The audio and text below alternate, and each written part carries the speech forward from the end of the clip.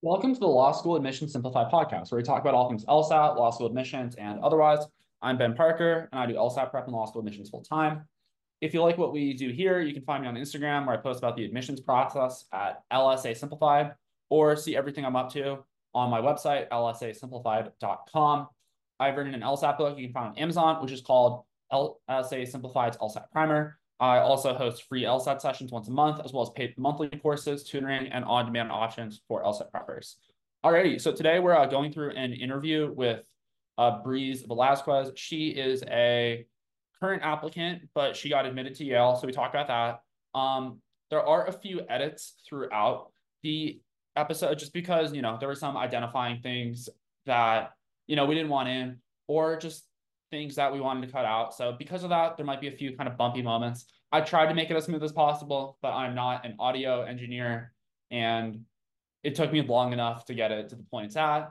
So yeah, otherwise, thank you, Breeze, for coming on, and I hope you all enjoy. Alrighty, hey everyone, this is Breeze. I did a little bit of LSAT with her, not a whole lot, but she's really exciting because she has had success this admission cycle and really improved both her application process from last year as well as her LSAT, which is always what we're about. So yeah, I guess briefly, Breeze, who are you? Where are you from? All that fun stuff. Oh, fun. Okay, so hi everyone. Thank you so much for the introduction, Ben. I'm Breeze Velazquez. I'm from La Puente, California, which is a pretty small town in LA County, like very outskirts of LA County. I graduated UCLA 2022, and I'm currently applying to law school. Cool. And so you graduated in 2022, which Yeah. means, we are currently what, about a year and a half from graduation. You applied last year. What was the deciding factor? Because you got some decent acceptances last year. What made you decide to I guess retake the LSAT and reapply? Yeah, so I mean, last year I had only taken the GRE, so Oh, I okay. was kind of going in only with that mindset. I got an acceptance, a couple acceptances, but honestly, they weren't giving me the A that I wanted. And I have always kind of wanted to go eventually into nonprofit law, pro bono work, but I think that I was really worried because I knew that having crippling debt is something that I just didn't want for my life. Even if I had gone into big law, like after law school, I just didn't want to have to feel like I was working for something that at the end of the day, I can't be assured that is going to pay within a certain amount of years. So I ultimately decided to reapply once I had my acceptances and the aid offers. And that's when I kind of started my LSAT journey. I started even a bit earlier. I would say I started around mid-February, early March, because around that time I had already been receiving a lot of like rejections, wait lists at that time, like even before my acceptances had come in. And I took my diagnostic score and it was a 143. And that's kind of where it all began. And I realized like, okay, I have to put in a lot of work to get where I need to be by the end of this cycle and next cycle, because I was going eventually initially I was going to try to get off waitlist, but then I realized that it would be a better use of my time to just fully focus on the LSAT and preparing better material and reapplying this cycle. Yeah, well, I think I don't know. I'm such a hater on the waitlist whole plan. Like when people talk about Lokis and all that crap, I'm like, don't do that. If you're getting in off the waitlist, you're getting in through the back door, and you want to get in through the front door because that's where the scholarship money is. But I don't know. That's just my personal like law school application, I guess, dogma. But so okay, I didn't realize that your LSAT journey was a lot shorter than I thought it was. When did you start with that diagnostic? Was that like earlier this year? Yeah, so it was mid-February, I want to say. That's when I first took that diagnostic score. And again, it was very low. So I realized like a lot needed to get done. And that's when I kind of started tackling section by section. But I would say one of the biggest things for me was I really made it a mission, like a must do, that I needed to study LSAT every day. Um, and that's why I think I saw progress so quickly, because I think even missing, like I would honestly, I know like usually people suggest take like 1 day a week. I would do it like every 9 days. Like when I honestly felt like, okay, I can't do LSAT anymore, that's when I would take like a 1 day break and then hit the books again. But it was constantly like this realization, like, okay, I need to make sure that I make that shift in my score quickly. Um, and yeah, it was a pretty difficult process, I will say. Like I lost a lot of like my social life. It was very much me and my LSAT studying, and that was it every day. Nice. Yeah, well, I'm glad it worked out. Obviously, it was time well invested because it did end up going well for you. Starting, so yeah, you had that lower diagnostic. Was that concerning when you got that back? Like, did you have any doubt about being able to like reach your score, or did you just know that if you put in the work, you would get there? Oh no, I was so scared. Like, I remember right after I took that diagnostic score, I was like, okay, well, if worse comes to worse, like, I will be able to, hopefully get into a law school. That was like before I had gotten my acceptance, which I got until later in the cycle. But I was just kind of like, okay, well, how am I going to go about this? And I looked a little bit on like on the online forums, and I saw that everyone suggested I start off with logic games. And honestly, those were pretty quick to see progress in. By the end, I had honestly scored the lowest in logic games when I started. I think I got like 5 or 6 points out of the 23. It was very low. And, after probably like 2 to 3 weeks, I was already scoring like between 16, 18. In like a few weeks later, I was already like 20, 21. And from there, I was like, okay, let me move on to the next section, which was LR. So I really did think that logic games was one of the quickest ways to get like those points up. But because my Right. LR and RC were like around the 14 to 15 range, that's when I actually needed to put in work, because I feel like LR was one of the most difficult sections to improve on, but it ended up being like my favorite section on the test. Yeah, yeah, LR gets fun, and yeah, it is funny because people they sit down with games and it's such a nightmare. But it like once you start seeing like, oh, you really kind of figure out how these variables interact with each other and how when you know something about one of them, it impacts the others. You do start to get those like really quick gains where like you can pick up 18 points in the matter of like 3 weeks, like you were talking about. Whereas Yeah. like no one's going from minus 18 in LR to perfect in 3 weeks. Like it just does not happen. So it is kind of wild. Yeah, I mean, it is funny because there are a lot of people dancing on the grave of logic games, which I think is amusing because it's like, guys, like that was the easiest section of the test in terms of like just consistency. You get in, you're going to do fine no matter what.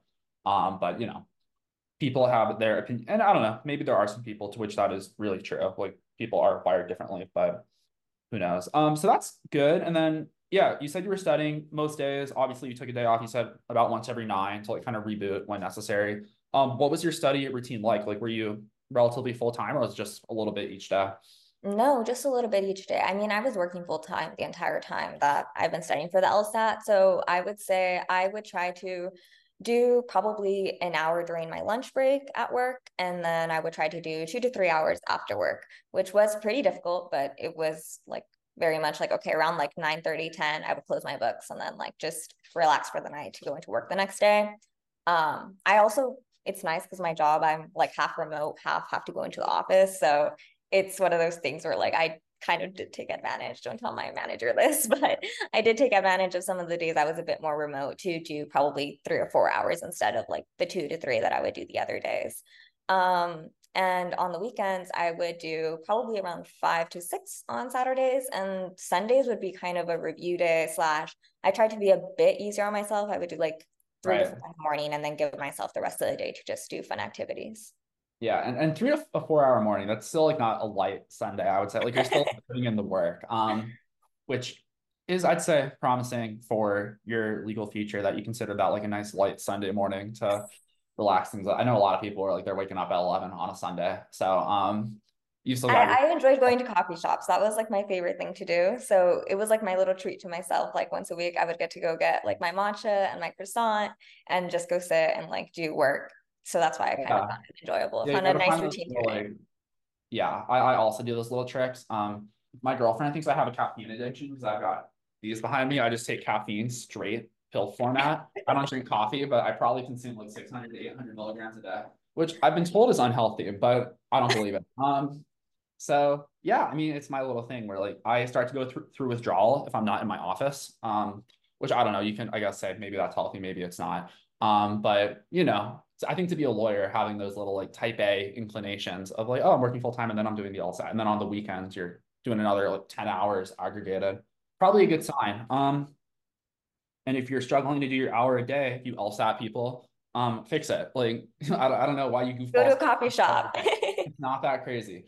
Yeah, it's one of my most irritating things where like you did a month of my LSAT class, just one. But Mhm. like you saw my homework schedule. It's not demanding. It's like I think a bare minimum of like, hey, here's a structure to kind of get you on. You're welcome to do more, but like at least do this. And Mhm. a lot of people don't do it. It's like, guys, why do you think you didn't improve on the LSAT? You didn't do any LSAT. Like, of course you're not going to get better. You dum Yeah, dums. no, the month that we did, that ended up helping me out because by the time we were already speaking, I was like high 150s, low 160s. So I think like that helped me out because at that point I hadn't been doing like actual sections as much as like I Right. was taking PTs. And I realized like taking individual sections is honestly where you improve the most. And then going back, so I would kind of do the sections and I formulated that for the rest of the months that we only met through June. So the other months, it was kind of like, okay, I'm going to make sure that I do a section a day.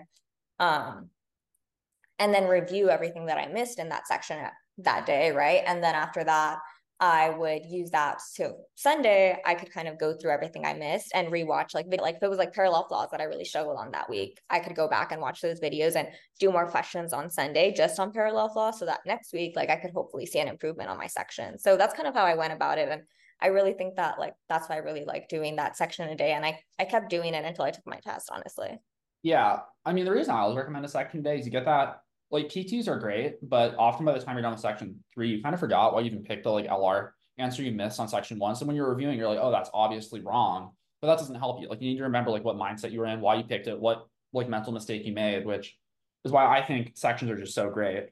And then also this is something where you see with lower scores is people get so like freaked out by the clock to where like they're just unused to it. And I mean, I had one person email me and she's like, oh, I've been doing drills. I'm doing like I'm getting 5 out of 5 right every time I do a drill. I'm like, I have no idea what that means. Like, are you doing like the easiest questions? Because like if you're doing questions 1 through 5 on LR, like I would hope you're getting 5 out of 5. If you're not, that's a problem.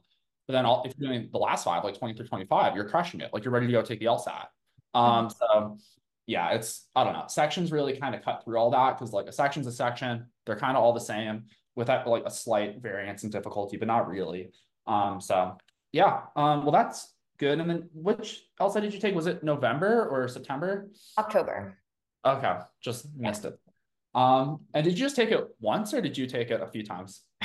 So I was one of the people that was affected by the fiasco of LSAC. Oh, So I right. I had to retake it. But it ended up working out because I was like, okay, like that score got canceled, but it ultimately worked to my advantage that it had gotten canceled because um yeah, honestly, like it kept going in and out. And I had that extra month to study, which I left that LSAT and I was like, okay, well, I contacted LSAT. They were like, okay, we're going to cancel that score. You can take it again. But I also got to see the LSAT, which was nice because then it wasn't like a shock the first time I saw it. Because I think like the first time actually entering that room and being like, oh, I'm taking the LSAT is like the scariest part of taking the LSAT. But yeah, okay, cool. So that was your LSAT journey. Did you know that you were going to go to law school during undergrad, or was it kind of open-ended? Yeah. I mean, I'm one of those people that's like, I wanted to be a lawyer since I was like 10 years old. So I was always an idea that I had in the back of my mind. I actually, the reason why I took the GRE was for a while. Um, I kind of transitioned into like more nonprofit work and policy work. So I Right. considered like getting a master's in public policy because I was like, I'm probably going to be making the same money, like regardless, right? If I get an MPP versus if I get a JD and I want to do like nonprofit. But ultimately, I ended up deciding that this is really what I wanted. So that's why I didn't even apply to public policy programs this past year. And I was like, okay, I'm just going to focus in on the JD. Yeah, and I'm curious. I'm just pulling up your resume, which Bree sent me for those of you listening. Just out of curiosity, what did you do in undergrad? Like, what did you study? Oh, what did I study? I studied Yeah. public affairs and Chicano and Central American studies. So yeah, I like both my majors. I love public affairs most because it let me take so many interdisciplinary classes, which I was Right. able to take like FM classes and like do research. So I really enjoyed my time at UCLA, but I wasn't really taking like legal courses. I think what also helped me out was that I was like, I took as many classes as I wanted and I took like econ classes, like just stuff that interested me, which the public affairs major really allowed me to do. Yeah, yeah. Well, it sounds fascinating. It's like one of those things where I think I don't know, all like learning just fascinates me, which it should for all of you too. If you want to go to law school, like you're going to be a student for probably the rest of your life, learning new areas of like, law and cases for whatnot. Because yeah, I did political science and biology. So like political science is probably kind of close to public affairs. I don't know. Is that like policy or like what is public affairs? They would they told us it was like an interdisciplinary major, which was like econ, political science, and I think something else. I can't remember what else it was, but it was you had to take like a multitude of like very liberal arts, like social sciences classes. Okay. And that's what made up the public affairs major. Oh, Yeah. policy, that was like another one that they added in there. So yeah. So that was exciting. You knew you wanted to go to law school. Sounds like you want to do nonprofit work. Do you have interest in fighting the good fight once you graduate and doing good in the world? Is that the plan? Um, yes, I think so. But I'm also really cognizant of like what loans are going to look like. So I'm definitely going to be like dipping my toes potentially into big law, but eventually I do want to transition. I think after like 2 or 3 years, my goal would be to transition into nonprofit work. I currently work at a nonprofit, so Right. it's one of those things that like I think my entire college trajectory was like in that route regardless, and I really enjoy the work that I do and getting to work with like clients from like immigrant backgrounds. So it's always something that's been interesting to me, and I really do see myself doing that in the long term. Right. And it is so like you always hear the story of like, oh, I'm gonna do good work, they go to big law for 3 years and then end up stuck there because of like lifestyle inflation. As long as you like stay stuck, like true to who you are, I think it can work out. Like just because it doesn't work out for a lot of people, I don't think it's totally bad. Also, like for what it's worth, and this is incredibly hard, so I'm not saying this is like what you should do because like it's probably out of your control. But if you do clerk for a Supreme Court justice, have you heard what the sign-on bonuses are after that year at Big Law? Like you got, they're paying 400 to 500K as a sign-on bonus if you are a clerk. You're kidding. No, I'm not kidding. That's like I mean, it's That is taxed. So like insane. half of that goes to the government. But Yeah. still, that's 250K in your bank account after or more than 250K because tax rates aren't that high. But the point is that it's pretty wild. Obviously, clerking on the Supreme Court, not the easiest. There are only 9 of them and they all only take 2 people. But Yale is the school where like, if you have a trajectory, that is the school where it's most likely. And Yale, from what I remember, I like for what's worth, for full transparency for everyone, I'm very into the admissions game. My expertise ends basically the day you start law school. Um, but yeah, Yale's pretty little. They only have like 170 people per class, it looks like. So is that something you care about in terms of like attending a school, or do you want like a bigger school? No, I definitely think I want a smaller class. I think like because again, my major allowed me to take classes where like there were a lot of people and there were like smaller benches of people. And while like the big classes were nice because like you get to hear different points of view, I also think like smaller classes are very important because you get to know people at an individual level and like you get to engage with them with like different thoughts. And I don't know, I really am looking forward to going to like a smaller school. And I think you and I both talked about how the schools I'm considering are like on the smaller end, right? So I Yeah. think that's something that's very important to me. I don't want to just be a number in my class. Like I actually want to make friends and like get to know my professors better. And I think like a smaller environment will definitely enable me to do that. Yeah, I would definitely think so. And then also like you actually know the people in your class, even if you spend 3 years there, even if you're not like best friends with 170 people, everyone's probably going to know who everyone is at the bare minimum. So you get that. Whereas like at Harvard, like I want to say they're 500 or 600 a class. Where like I don't know, you like recognize people, but like do you actually know them? Like maybe the ones in your section, but I don't know. Probably not the reason to pick a school. Don't go to like Oklahoma State because it's like 50 people over Harvard. Like that's a bad reason. But when all else is equal, I think it can be a good consideration. So yeah, you said you've been doing other stuff since undergrad. Have you just been, yeah, what have you been busy with since you graduated and waiting until law school?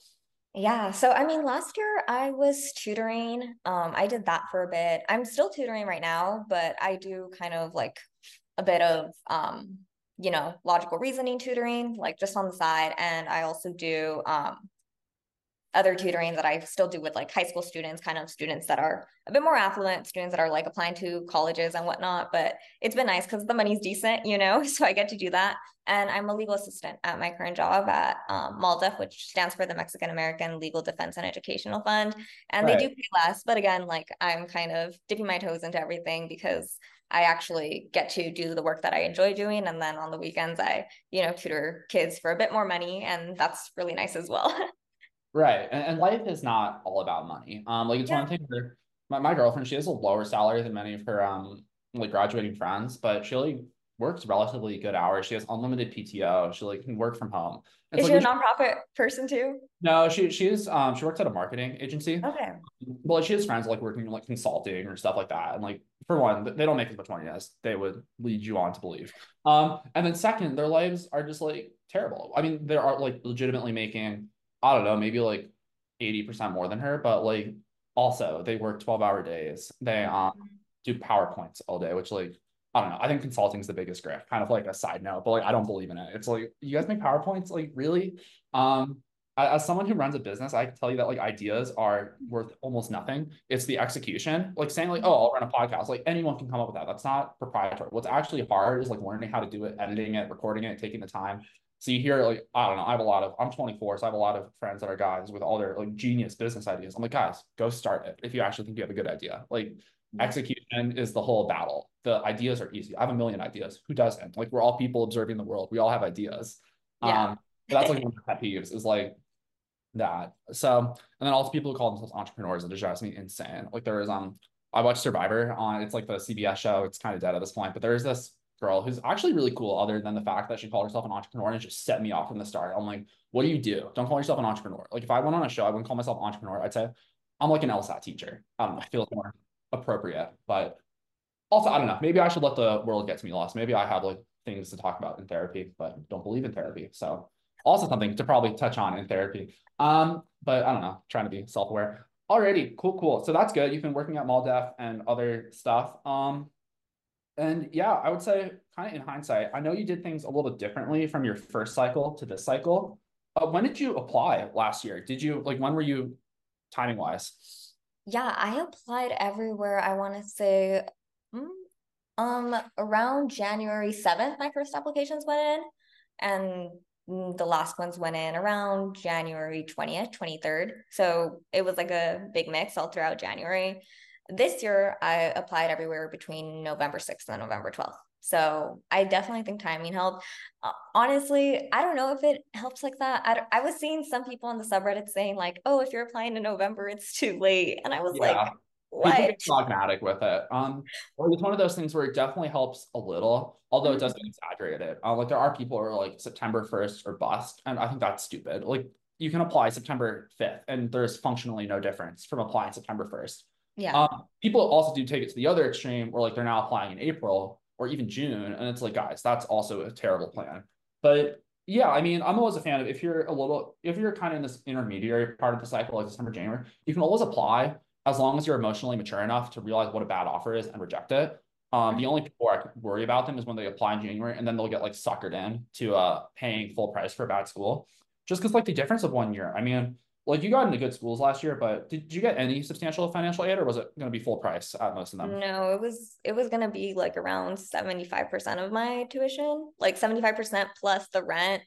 And it would honestly Yeah. amount to like me paying full price, honestly. Like when rent, Yeah. food, everything goes into I was like, that is not happening. Yeah. And loans are, yeah, this whole law And school I loan. almost got suckered in. So I don't feel I feel for those people because honestly, I was in July and I still hadn't told the school that I wasn't going to go there. Yeah. I I'd remember, I already think, committed and yeah. I was waiting, and late July I was like, okay, like I actually sat down with myself and I was like, they keep asking me for like my final paperwork. I haven't sent it in. So it's either send the email or not.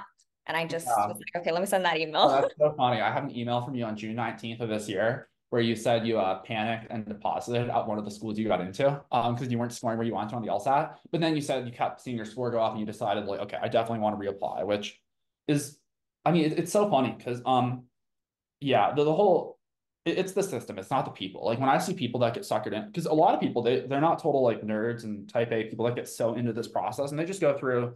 We all know them like in our poli sci. Well, I don't know poli sci classes where like they just apply to a law school, they get in, they're so psyched. They're like I'm going to law school. It's like yeah, you're going to like a pretty mid law school and you're paying $200,000. I don't know if that would be a good decision, but I don't know. I don't think there's enough of that like it's hard to like walk that line without like bordering on just like being a hater because like you don't want to like be like in that person's Instagram comments like this is a bad financial decision, you shouldn't do this, because then everyone else is like congratulations and you're being like the jerk. But yeah, it really is amazing how much just really maxing out your potential can do, because like now you are into Yale and hopefully that'll end up with a really good financial offer. I know that's still kind of up in the weeds because of how they do things, but yeah, like what a difference not even a year can make. Yeah, I definitely think, and I've told this to people in the past too. I actually, I talked my friend out of, she also is reapplying right now because she also had gotten like a not so good offer at a school, and she was also seeing like the same results I was seeing. And I was like, I talked her out of it, and she also recently got into a couple of UCs. So I'm really happy for her too, because she took the time to reapply too. And I think like that's like it's like very important that you take that time and like trust your gut and like your intuition, because like only you know what you're capable of. And if you have an offer and you know like, hey, this isn't representative of like the type of work I've done in the past or like what I'm capable of doing, like why are you going to do that to yourself, and pay that full price? Like it's not worth it. Yeah, and it is funny. Hopefully, do you know anyone applying? Because you're in California. For those of you that don't know, California is one of the few schools that has their own little, I'd say like underworld of bottom feeder gross law schools, the like California bar schools. Are you familiar with these? I've Um, heard of them. I've seen some on TikTok, and yeah. it's like 15, and like if you think people dunk on Cooley, like wait until you hear about these schools. They have like 20% bar passage. It's absurd. Like average LSATs in like the 140s. They're wild. But it's good to hear that even though you're out in California, they don't have too much of a hold on people. Because yeah, they're really bad. Kind of a complete tangent, but they're like just so atrocious. It's wild. Um, but I think they're starting to get shut down because like they're so bad. Although the ABA has no oversight over them because they're not even ABA accredited. So like it's kind of a problem. So yeah, between your cycles applying, obviously there were some numbers changes with going from your GRE to your LSAT. Um, Other than that, do you think there's anything else you did that changed like your offers? Yeah, like honestly, all of my essays completely changed. And my outlook, I think that's one of the biggest things that helped me out is like the way my perspective changed from last year. Um, I guess we can start off with my addenda, right? I'll go through each statement and kind of talk about the Sure. Yeah. differences that made. My addenda last year, I included a long addenda, like very long. I would say like a page long. And honestly, like I remember I showed it to my sister and she was like, honestly, this sounds like you're trauma dumping. And I was like, yeah, I kind of realize that now that I submitted this. Like this does not read well. Yeah. Um, it sounds like I'm telling them my whole life story. And at the end of the day, I think I listening to some of the podcasts, like specifically Miriam and Christie's, where they were like, yeah, like we read a lot of people, like a lot of people go through rough stuff. Like we don't need to know like the ins and outs of your life.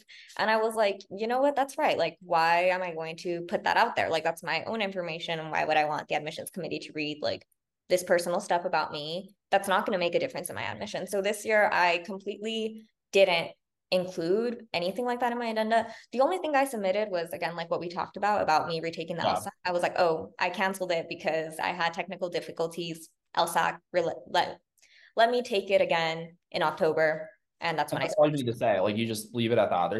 You don't have to talk about the details. Like I was waiting for 2 hours, and then my proctor, who was from India, and people do write stuff like that. And I'm like, oh God, like don't say that. Well, I'm glad that. So yeah, you said you wrote that addenda. Was it just like GPA, LSAT, just like some basic Yeah, so it was only two sentences. It was for the LSAT. I would say my GPA, I didn't want to explain it because again, my GPA was pretty decent for a lot of the schools that I was aiming for. Because yeah, originally, like I think my goal school was like Berkeley. So I was like, okay, I'm like in that range. I didn't want to go on a tangent, especially because like we talked about it, like a lot of the scores, like my lower grades were before I went into undergrad, right? When I was taking like community college classes. So I was like, this isn't really relevant. Like, I think if they read it, they're going to know, like, oh, like, since like I didn't get less than an A since like the end of my freshman year. So I'm thinking, okay, if they're going to see this, they're going to see like I've done better and I've learned how to study. And this other information, like, I don't need to talk about stuff that they can see, right? And again, that's why the podcasts were really helpful because they kind of let me know, like, hey, you don't need to tell us about the B or like the C that you got in that one class your freshman year. Like we already know, right? So don't call attention to stuff that doesn't need to be called attention to. And that's what I did this year with my addenda.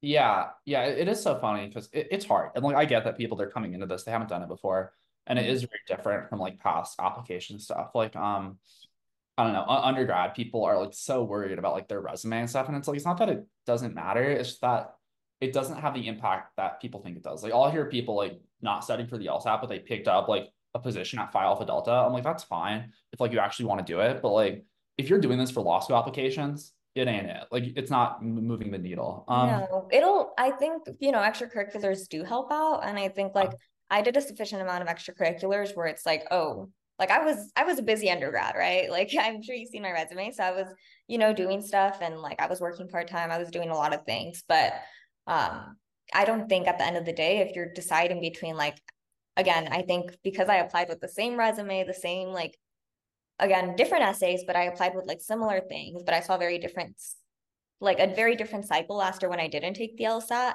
I think that's when I really realized like, oh, the LSAT is really important, because they're not going to tell you this. While like all my experiences were cool, they still landed me in the rejection waitlist pile. So it wasn't going to do me any good.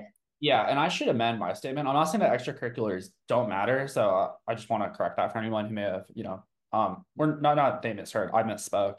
It's just Mhm. that they're not as powerful as I think people tend to give them weight. Because I think people, well, and the other thing is everyone has this kind of, I'd say, subjective assessment that they think everyone thinks they have the best soft factors in the world. I talk to a lot of applicants. Literally everyone thinks they're like a 90th percentile applicant in terms of like soft factors. And mathematically, that's just not possible. Some of you are average, most of you are average just by the nature of things, and then half of you are below average in terms of your application materials. Everyone thinks they have an awesome personal statement. Trust me, you probably don't. If you, I still have a small enough submission file where if you want yours read on air, I can do that, which I've been doing. I think actually reading through personal statements, like, which I don't have, I don't expect you to have listened, but like that's largely what I'm doing here is talking very basic LSAT stuff, but I'm not allowed to talk actual LSAT questions due to LSAT rules. But yeah, I think actually going through statement saying, hey, don't say that or do say that is very helpful because people can see like here are things that work, here are things that don't. Mhm. Um, which it sounds like that was really useful when you were applying this time because you were listening to Dean Z and Miriam and Christy, which are other podcasts for those of you that don't aren't familiar with them. So yeah, what was getting their advice? Like, do you think that reshaped a lot of your stuff? Yeah. Well, that, and I also went to like a few talks, that like coffee chats that the Stanford dean had. And she specifically, last year Stanford was the school I got waitlisted at. And she specifically said that a lot of the times for re-applicants, she's looking for your growth. And she's like, I'm not looking, she's like, if like you have like maybe a waitlist last cycle, like we're more so looking for like how you change as an individual. And I think last year I had a very, not going to say like a negative outlook, but I, was very much coming from a background of like being a student organizer and doing like, Right. different things within my campus. And honestly, not having like I guess like the viewpoint of like seeing different points of view. And I think this year, like my views have changed a lot, and I see a lot more nuances now that I work within the legal field, that I'm like, okay, like I don't need to start a war with someone if I don't agree with them. I don't need to like Yeah. get upset or like do all these things. And I think that I showed like a lot of maturity and growth this year in my personal statements. Like reading last year's, I was like, oh, like I sound very immature, very different than I do now that I've gained more experience. And I'm like, this is how I'm going to communicate, and this is how I'm going to get my points across without starting, World War III out here. So Right. Yeah. Well, yeah, I I think that's think very that was normal, definitely. especially like being a politically engaged person, be like very motivated and very like strongly believing things. But then also like as you do mature, well, I don't know. I used to get in Instagram comment fights in hindsight, and like it was so dumb because like you're never changing anyone's mind. You're just like wasting your time and the other person's time. Half the time, I mean, you're good at the LSAT now. You realize like you're talking to someone who doesn't play by the rules of reality, and they're just like denying like facts about the world. It's like, okay, how do you even have a conversation with someone where like Yeah. you can't agree on the same world? Um, and yeah, I used to, for what it's worth, I was kind of a neutral bystander in college. I would let the two. So I was a poli sci major, and there were the Bernie Bros and the Turning Point kids. I don't know if you guys have Turning Point at UCLA, but it's like a right wing kind of group of kids, and then all the Bernie, and they would just go at each other in class, and I would just like sit back and watch because I thought it was so funny. But yeah, but also you're like looking at these, you like just know in 10 years if they could watch this back, they would be cringing because some of the stuff they're saying. And more so, it's like, guys, we're here for like a lecture on like Iran, and they're like arguing about like Palestine. I'm like, guys, this is not relevant. Well, I don't know, tangentially, but like not really what we're about. Um, so yeah, that's good. And yeah, that is interesting that the growth is what they spoke to. So hopefully things go well at Stanford. Obviously, it's really tricky at the top, even if you're a good applicant, just because they get Yeah. so many great people for so many few spots. And yeah, I guess you are a California person originally. Would Stanford tempt you if you did get an offer from them away from Yale? Oh God. Yeah. I mean, it's difficult because um my family's out here. And my significant other, he's also applying to a lot of grad programs like Berkeley, Stanford, like all the schools out here. So it's one of those things that I'm definitely going to consider. But at the end of the day, like aid is going to be what's most important to me, I think, especially with like my goals and like being in nonprofit. So, um, it's going to come down to money. So I really do think it's going to be that. But yeah, I mean, we'll see how it goes. I also think like I never even thought about Yale because again, Yale's Yale. So when I submitted my application, like I got my interview request and it was just like, oh, I was like, okay, but then I was like, let me not think about it because I don't want it to be something that's like I'm just You mulling don't know over psych and and stuff. over. And then I Yeah. got accepted the week after. So it was really, really quick. And honestly, I think it's one of those things that I never really considered it. So now that I kind of like I'm sometimes just sitting around and I'm like, oh wow, like I have like this big school that like I could potentially be going to. But yeah, I think it's going to come down to those two, if I'm being honest. Well, no, that's awesome. And that's a good If I too. get in, if I get in, if I don't get in, probably gonna be Yale. Yeah, and well, and it is a legitimate consideration because like it is across the country, and if you see yourself ultimately being in California, Stanford is worth it. Like if it were Santa Clara, I'd be yelling at you, but I don't think that's the obviously you're not considering that. But yeah, are you still waiting on Berkeley, or is that kind of out of the picture now that you have an offer at Yale? So yeah, I mean, I got into Berkeley already, so that was really nice. I think it was kind of like one of those really happy moments for me. Like I still, even if it came after Yale, I think it was like a school that I had always wanted to go to. Right. So it was a really like nice, especially because that was a school that I got flat out rejected last year, like not even a wait list. And then this year getting in, it just felt like really nice, like almost like a big accomplishment, on my end. Um, but again, I think when it comes down to it, it's one of those things where Yale's Yale. That's all I'll say. Yeah. Yeah. Berkeley's a great law school, but they would have to make you a real tempting offer. Like they'd probably have to be paying you for like me to like advertise or to advocate for that over like actual Yale law school. And also it sounds like I don't know because you still don't know your financial aid package at Yale, but Yale is known for being I think better about financial aid than other schools. So hopefully I mean if like Yale's like relatively affordable, it seems like a pretty obvious choice. Obviously Stanford's on the same tier as Yale, Yeah. probably like step down, but like it's not much. It's still Stanford law. But yeah, that's really exciting. I mean, congratulations again. I know I've said it many times, but it is always awesome to see people succeed. Just because, yeah, especially when you do have a little bit of like, I don't know, I don't know if doubt's the right word, but like you didn't think that like this is what you were capable of, but like you totally were. So it is nice to just see that come to fruition. And yeah, I guess if you had advice for other people applying, like what big things would you put out there? Okay, sorry, my dog's in here. She's making so much noise. Or Um, yeah, I think the biggest thing that I would tell anyone that's applying is to never settle. And I think that that's one of the biggest things I learned this cycle. I was so close to settling last year, and um, I, if you know, like deep down that that's not the school for you, it's not gonna, in hindsight, 1 year is not gonna make a difference. Like I was like, wow, I look back on it and I realized like I had gotten an email from Yale in March getting rejected. And literally 7, 8 months later, I got in, right? So it's one of those things where you kind of see that quick growth and 9 months isn't going to make a difference. Like a year in law school isn't going to make a difference. You have like your whole life ahead of you. So don't settle for something if you know that it's not what you truly want. yeah, I mean, at the end of the day, let's say you're 50 years from now, you're in your legal career. Like, are you going to care if you started at 25 versus 26? Like, it's so negligible. But that being said, I do get it, like at our age, because I think we might not be the same age, but I'm 24. So I think we're like, I I'm graduated. 23. Yeah, I'm pretty 22 as close. well. Yeah, I just turned 24 in November. But it does Oh, kind of happy feel, late birthday. thank you. But yeah, it was a weird one. It was the first mid 20s, which is kind of a like mental shift where it's like, anything I accomplish now is just kind of normal, as opposed to like when I was 21 and like around new business people are like, that's so cool, look at you. And now they're just like, yeah, you're an adult. Like that's what you're supposed to do. You're supposed to do adult things. I'm like, oh, okay. I'm no longer a prodigy. Not that I ever really was, but now I'm really just a normal person.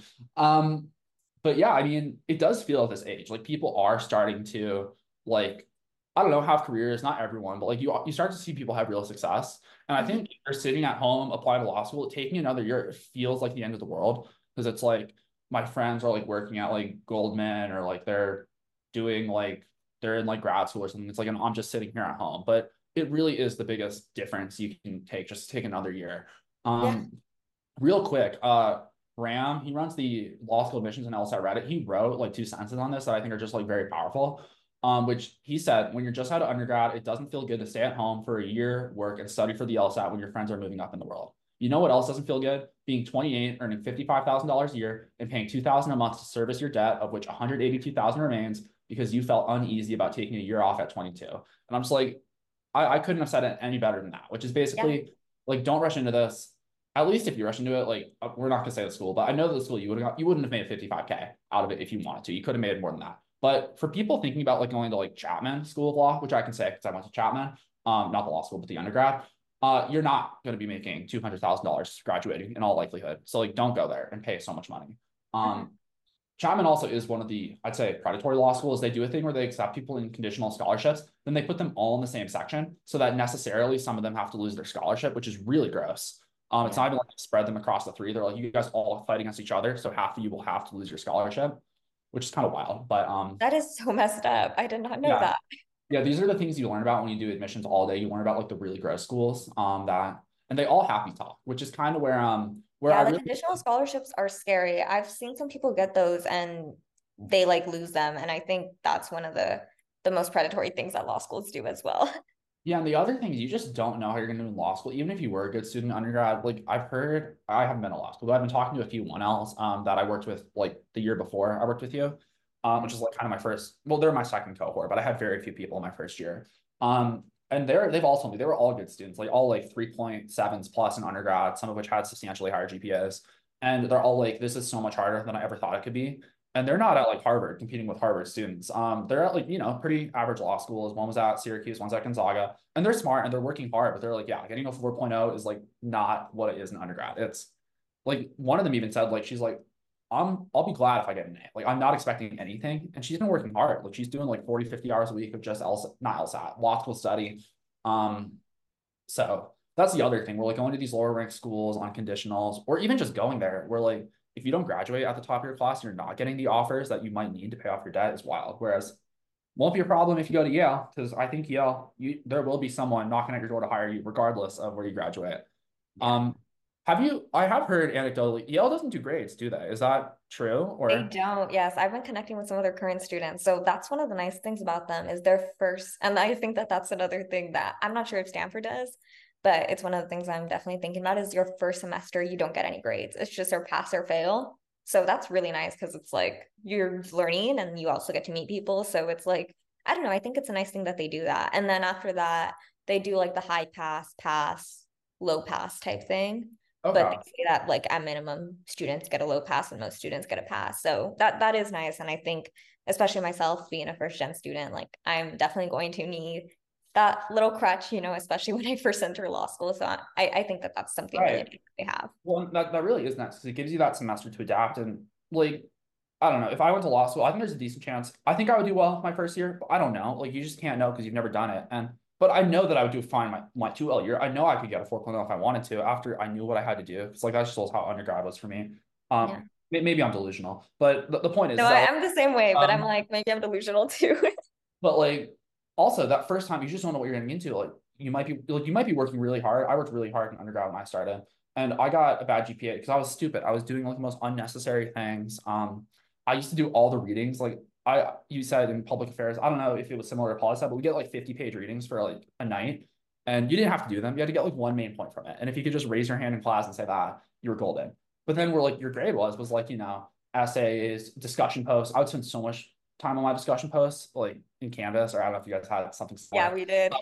But I would crank out like 1,000 words, which 1,000 words isn't that hard if you just sit down and start typing and just like don't stop. It takes like 10 minutes. But I would write those. My professors thought I was like the most engaged student. I did like maybe an hour of work per class per week, and I got a 4.0 just because like I was directed. And then when I was a freshman, I was doing like 40 hours a week and getting like a 2.9, which I was all STEM back then, which is a mistake. Don't do that. But also it's just like a poor usage of energy. Well, yeah, that's awesome. And then I also have to ask, is there any like terrible piece of advice you got from anyone? Which it could be me if you have anything you want to push back on that you heard that like was just atrocious.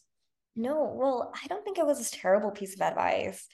Um, I think the one thing that everyone kept telling me was that I was going to regret if I didn't go to the school that I was accepted at. And I think for everyone it was like, oh, it's a good school and you don't know, law school looks so different and post affirmative action is going to look even different, like more different. So like I got so many people telling me that, like the majority of people. I think the few people that were like, no, you need to reapply was like my significant other, my best friend. Like everyone else was like, no, like you need to consider going. And I think that was probably one of the, like everyone thought I was crazy. They were like, why are you putting yourself through the hell of taking the LSAT if you don't need to take the LSAT? And I was like, no, because deep down I know, like, yeah, like I knew that what I was capable of, and I knew that like I've done like harder stuff in the past. I think I can master a test. Like it was one of those things.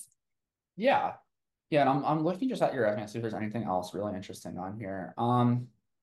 Yeah, I mean it's so I don't know. This is like something I post, but I actually kind of got like about once every 6 months I'll get like canceled on Instagram for some stupid post. Half the time it's my fault, half the time it's people being overly sensitive. Because like, when you post every day, you are gonna make mistakes. You're like, yeah, I probably shouldn't have said that. But then there's I also like your posts though, because I yeah, was I was looking at your posts and they're very to the point. Like I kind of like someone to tell me straight up, like, hey, you're making a stupid mistake. And that's why one of the reasons why I appreciated when like we spoke, because I was like, I felt like with everyone else was like, no, you need to go to school. And you were like, no, actually, like you're right in considering staying like yeah, another. yeah, and yeah, it is funny because I think well, a lot of it comes from the law school admissions like process is very complicated and it's not intuitive. So I think people outside if they don't fully understand the financial aspect or they still view law schools like med school where like everyone gets like an amazing salary post grad and the differences between the schools is pretty negligible, but it's really not. The schools are very different. So yeah, I'm glad I could help. I've gotten more tame in my posting. I used to post some intentionally inflammatory stuff because it would do well for the algorithm. Like one thing I used to love to post every couple months is if you can't make time for an hour for the LSAT, what makes you think you'll succeed in law school? Which is totally true. Like I completely stand by it. I tell people that now too. Like not But like that, but it it's sets people true. off. Well, a lot of it is also delivery and how you say it. Yeah. I used to do like kind of aggressive deliveries because it would set people. To I stand also out. I also consider it kind of culling the herd because I'm not like the happy-go-lucky LSAPper. I think I'm a very positive person. I've actually been told by a few people that when they meet me, they're like, "You're a lot nicer than I thought you would be." Well, yeah, I'm not actually a jerk. I just don't want to like blow smoke into people and say like, "No, you're totally crushing it. You're doing awesome." Like I don't know, everyone can succeed, but not with all study habits. Like some study habits lead to failure, and that's just life. But yeah, so this time last year, I think actually on today, either the 29th or 30th of December, I posted about how affirmative action is likely going away, but that's not a big deal for applicants. I mean, it is a big deal, but it's also not. And that's like, hey, don't rush to apply this year. Even though yes, the boost may go away, it's better to be a qualified applicant next year than to like rush to like get this artificial, maybe two or Yeah. three point boost if you're being generous. Like it's really, it also gets overblown how big of a boost it is. And I think again, my admission Yeah, cycle was representative of that. And like again, my resume didn't change. Yeah, this year I took the LSAT, but I had a similar, like a comparable GRE last year when I applied. So it was yeah, one of those things where I was like, like I definitely think that taking the time to apply and presenting, like the one thing that I will say is like those people out there, the admissions consultants that do say like take your time and like present your best application. That is like like one of the best advice you can get because that is so crucial. A poorly submitted essay, poorly submitted like work and like poor LSAT is not gonna like do you any favors. and it really Instead of is. like applying later in the cycle but submitting a better application. And it is the little things too. Yeah. Like I hear them say on like various oh, I found a typo on your resume. Uh-oh. I'll point that out to you later. It's you missed a space between one of your like M dashes and dates and the rest. No, I know. I saw after It, once I submitted my application, I was like, I like missed a couple of things. that's like very small compared to the average person. The average application is like littered with typos. And like a couple here and like that's a very small typo. It's like a very like small formatting thing. Mhm. And there's like two of them. But like the average person is just like I mean, they're like using words incorrectly, they're missing commas, just like stuff that Grammarly would catch. And Mhm. that's another thing I will say is like if you don't have Grammarly, get it. It's so powerful. There's actually an admissions consultant where someone hired both of us and put us on the same document, and I saw what he did, and I also have Grammarly, and I could see he was literally just doing all the Grammarly suggestions. I'm like, it's like, and he was charging 150 per edit. I'm like, and I actually don't think that's crazy if you're like doing it for content and everything and really going through and like really spending your time on it because you can leave a ton of thoughts and like really send someone in the right direction. But just to do the Grammarly edits, it's like, damn, that's like $10 a month, five if you're a student. Yeah. It's kind of a scam. But not to say like don't hire an admissions consultant, but if you're going to, make sure you're actually getting your money's worth, because it's a lot of money for editing, which you definitely want to like get value out of whatever you're paying. But yeah, I mean, it's yeah, having like polished stuff, like you don't have any like big things, nothing that like I was really having to look for like the small things I found.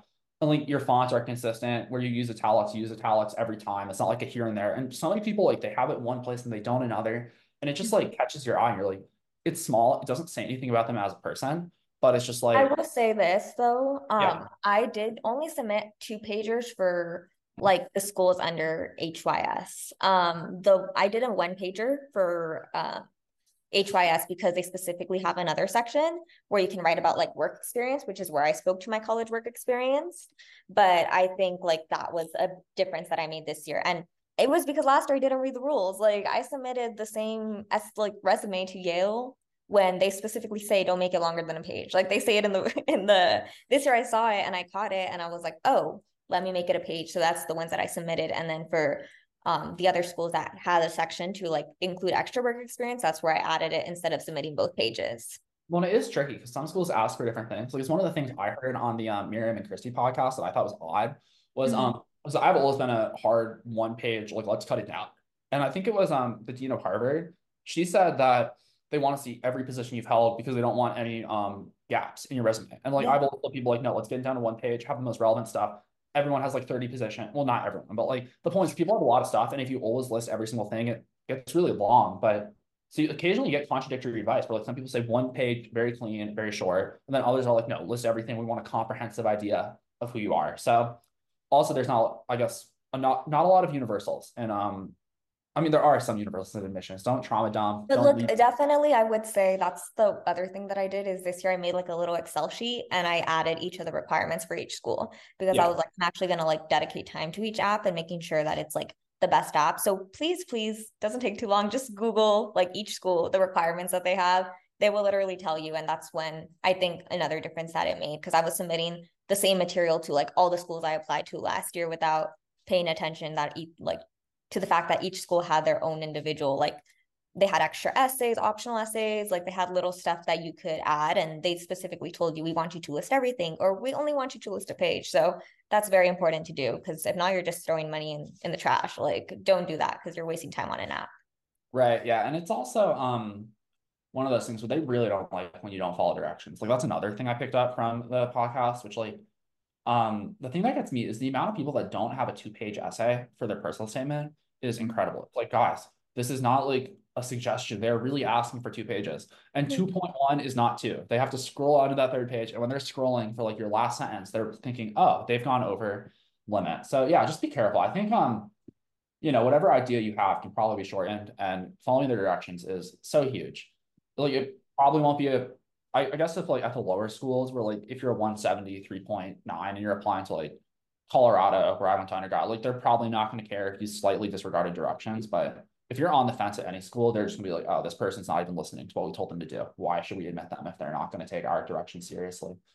But little things like that are kind of, yeah, I would definitely advise if you're applying, listening to all those podcasts, just with the caveat that I would say the Miriam and Christie one is directed towards like Harvard, Yale, Stanford applicants. Like some of their advice doesn't really apply to like Oklahoma State. It's a little different kind of a game. It's so numbers oriented. They're just begging for applicants that are qualified, whereas like Harvard and Yale, they have an abundance of qualified people. But yeah, I guess what else are you up to until you matriculate in the fall? Are you just going to keep working at MalDef and all that fun stuff? Yes, I am. I'm going to be applying to some fellowships, so hopefully I hear some good news for some of them. Because I kind of want to go to a new city or like try something new before I start undergrad. So that's something I'm looking forward to. I just submitted an application for SEO. I'm not sure if you've heard of it, but it's like I a think I have. I think it was on. No, this sounds familiar because I remember the acronyms. I was like, search engine optimization, but it's not that. Oh, interesting. Yeah, this looks cool. yeah, so if you want to mention it to any students that are interested in it, but that's something I'm applying to, as well as like Sambit and another one. I don't remember the name, Greenwald something. Oh, Wheel and Legal innovators. So I'm going to be applying to a few of those and then hopefully seeing. And I guess just waiting on the rest of the schools. I'm like, it's kind of exciting because I'm kind of like, oh, who's next? Yeah. Like it's a much better cycle this cycle because last year was like, oh, I can't wait to get like my next rejection email. But this time Right. it's like kind of exciting because I'm looking forward to the next acceptance. Yeah, and the pressure is off. So at this point, even if every other school rejects you, which they won't, but even if they did, Mhm. it's fine because like you already have offers that you're happy with, and Yeah. like it will go well. Yeah, and I guess you also, I remember back when we met, it was June, which I had just gotten a new puppy. I think you said you had recently gotten a dog as well. Was it? When did you get your dog? Yeah, I got a dog in June actually too. She's the one that keeps coming in right now. She's a mess, but how's your dog adjusting? He's doing well. He's still not very well trained, which is kind of a, I don't know, like it's my fault in hindsight, entirely. And well, and my girlfriend's like both of us. But he's good. He's a little Chihuahua Terrier mix, so he has a lot of personality. And I think we've decided that he won't really be a Chihuahua Terrier mix if he's well trained. So I think we're just gonna let him be a little brat because it's kind of funny. Kind of not. Like there are some issues that we have to deal with, but we all have our My things. dog's like she's bratty too, and she gets everything that she wants. So she's something else. Like she fully thinks she's an adult. She comes into the kitchen, demands her food when it's lunchtime. Like she's something Yeah. else. Well, what kind of dog is she? She's a poodle terrier mix. Oh, okay. So also a little cute one. Yeah. Um, yeah, he's up to about 20 pounds, and yeah, he's a little bit of a menace. But he's my girlfriend actually just he's starting his diet today, apparently. I don't think he's chubby. I think he's just kind of like a puppy, like they're like a little chubby. But she thinks he's fat. So he's not getting his food anymore, which actually might be a problem because during LSAT class, sometimes he'll have to hang out with me because she's like off doing something. She's like, hey, can you just watch the dog? You're just sitting in your office. I'm like, yeah, sure. And so I give him these little treats to keep him like preoccupied. I'm like, hey, go eat one in your corner. But the issue is he knows that now. So he'll just sit right next to me and look up at me and bark at me like, hey, I want food. Which I don't acknowledge him because you don't want to reinforce the bad behavior. And if he learns that it works, he'll keep doing it. But my girlfriend, on the other hand, is happy to indulge him and say, "Oh, our cute little angel wants food. Let me give him something." So he's learned that it works. So he'll just sit there and bark at me like while I'm trying to do LSAT. And I'm just like, this can't work. Like I have people paying to be here. I can't have like a dog like interrupting Yeah, my class. dog came in when I was taking my LSAT too twice. Like I closed the door and she was like fine at it. It was so annoying. I was like, oh my gosh. And then she finally got in and then she like sat there and like looked at me like while I was taking my test. I was like, oh dear God, I hope she doesn't bark. Yeah, and we can cut this out if you want to, but I was just gonna ask, you said you're doing the LSAT thing. It says on your resume it's free. Are you still doing the free stuff or is it paid now? It's a mix of both. So I'm like helping out some friends that I do have, but it's on and off because they're kind of like, I don't know, they're kind of going through like their I don't know if they want to pursue law school fully. It's one of those things where like they're like, Right. oh, can we do tutoring again? So it's one of those things. And then I picked up a couple students, like two that I have that I'm just doing like LR with because again, it's like, one of those sections that's why I liked your class a lot because I think you were like one of those people that actually really focused in on like LR and like I think that was very helpful because I don't think like you can teach games as much as like games like we talked about it like you have to learn it but like I like that like Oh, you just have most to go. Yeah, you have to sit down and do them. Like I can tell you how to do games all day. Unless you like sit down and do 100 of them, you're just not going to get better. Whereas like with yeah LR, it is approach. And like it's just like you're looking for the wrong thing, which can really mess people up. yeah so it's kind of like that but I'm still I do like a free group every 2 weeks or so and it's been pretty nice because I'm glad to see people like learning and whatnot but yeah I'm definitely going to cut it off right before I go to law school because I do know like I've had like the Yeah. two students that are paying me they're like how long are you going to do it I'm like until June like after that I'm kind of done I would have never been able to afford free tutoring like I mean paid tutoring at all it was like honestly your course because I was like, oh, okay. And the fact they did discounts too, like that was very helpful because I Yeah. think you taught a lot. And I liked like we were in a class setting because there were some things that other people caught that I was like, oh, I never thought of it like that. So that was nice too, in my opinion. Yeah. I think there is like what I like about the well, for one, it's scalable. Whether I have 5 people in class or 25, and you really don't hit like an issue in terms of how many people are there until a pretty high point. Because for one, some people watch the recordings, and then like two, a lot of people don't really talk in class. I don't really remember June that well, but if I remember correctly, I mean, most months it's like pretty quiet. Like most people just kind of come, they hang out, they do their LSAT, they answer the poll, but then they don't like really like there's not a ton of questions in most classes.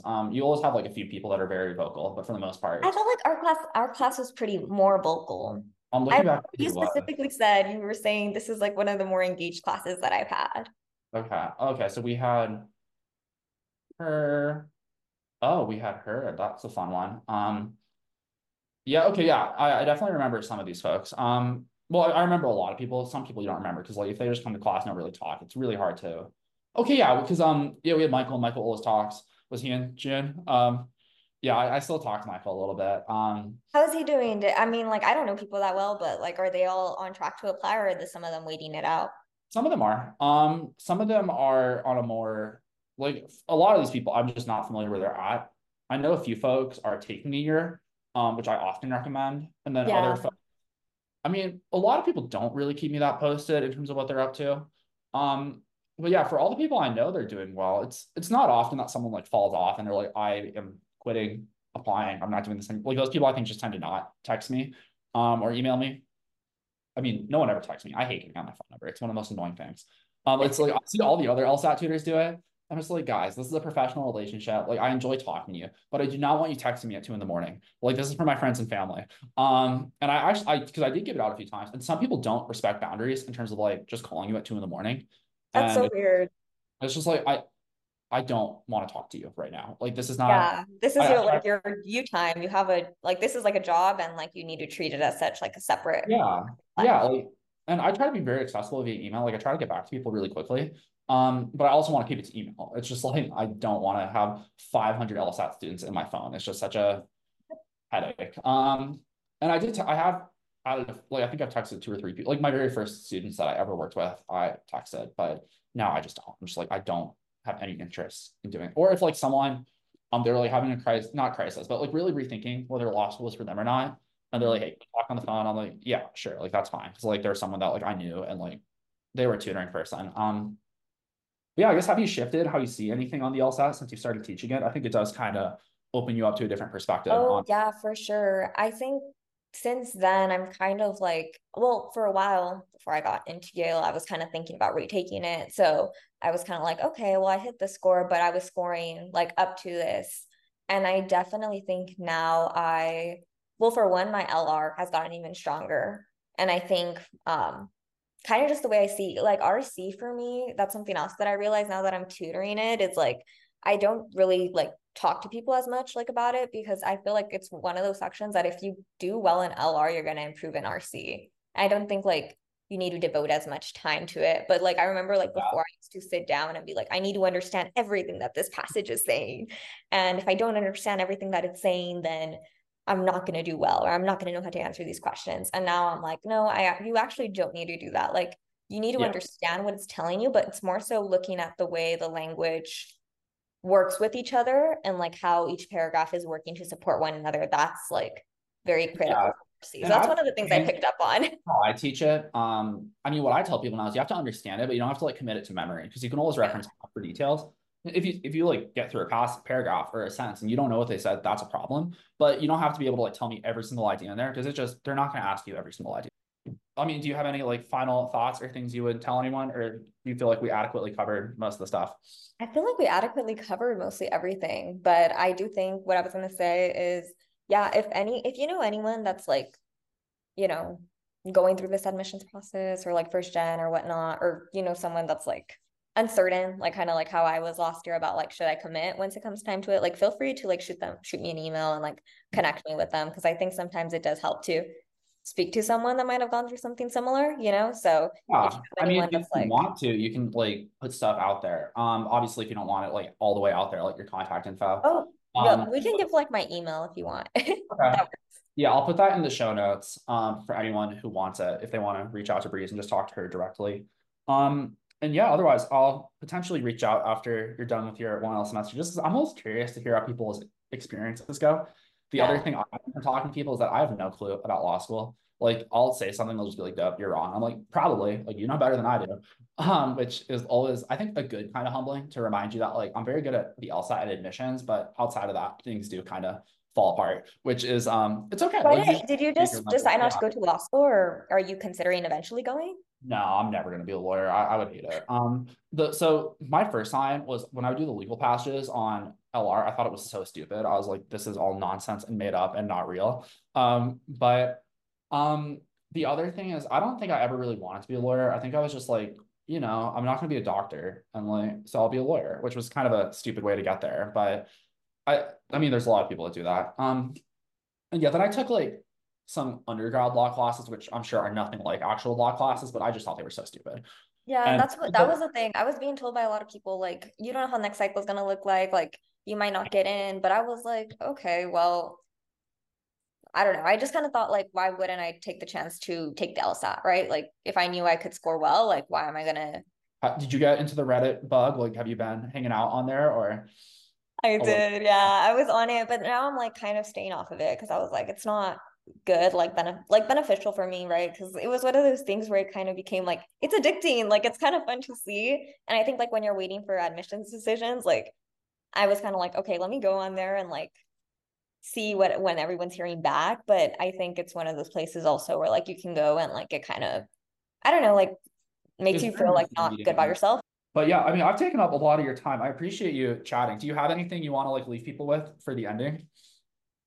No, I think we summed it up just by saying that, don't settle for anything less of what you really want to achieve, and don't go to a school that's going to not be maximizing what you want to do in the future, right? You might think, oh, I want to do big law and I'm going to do this, but chances are your thoughts are going to change. Like a lot of people go into law school, and honestly, like all the attorneys at my job, even though they're all nonprofit, they were like, yeah, they started off wanting to go into like IP or do something else. And they transitioned over because they were like, yeah, I got there and I realized I was really bored in these classes. So it's one of those things that you don't want to go to a school if you don't know like for sure what you want to do after. Awesome. Well, thank you, Breeze. Yeah, of course.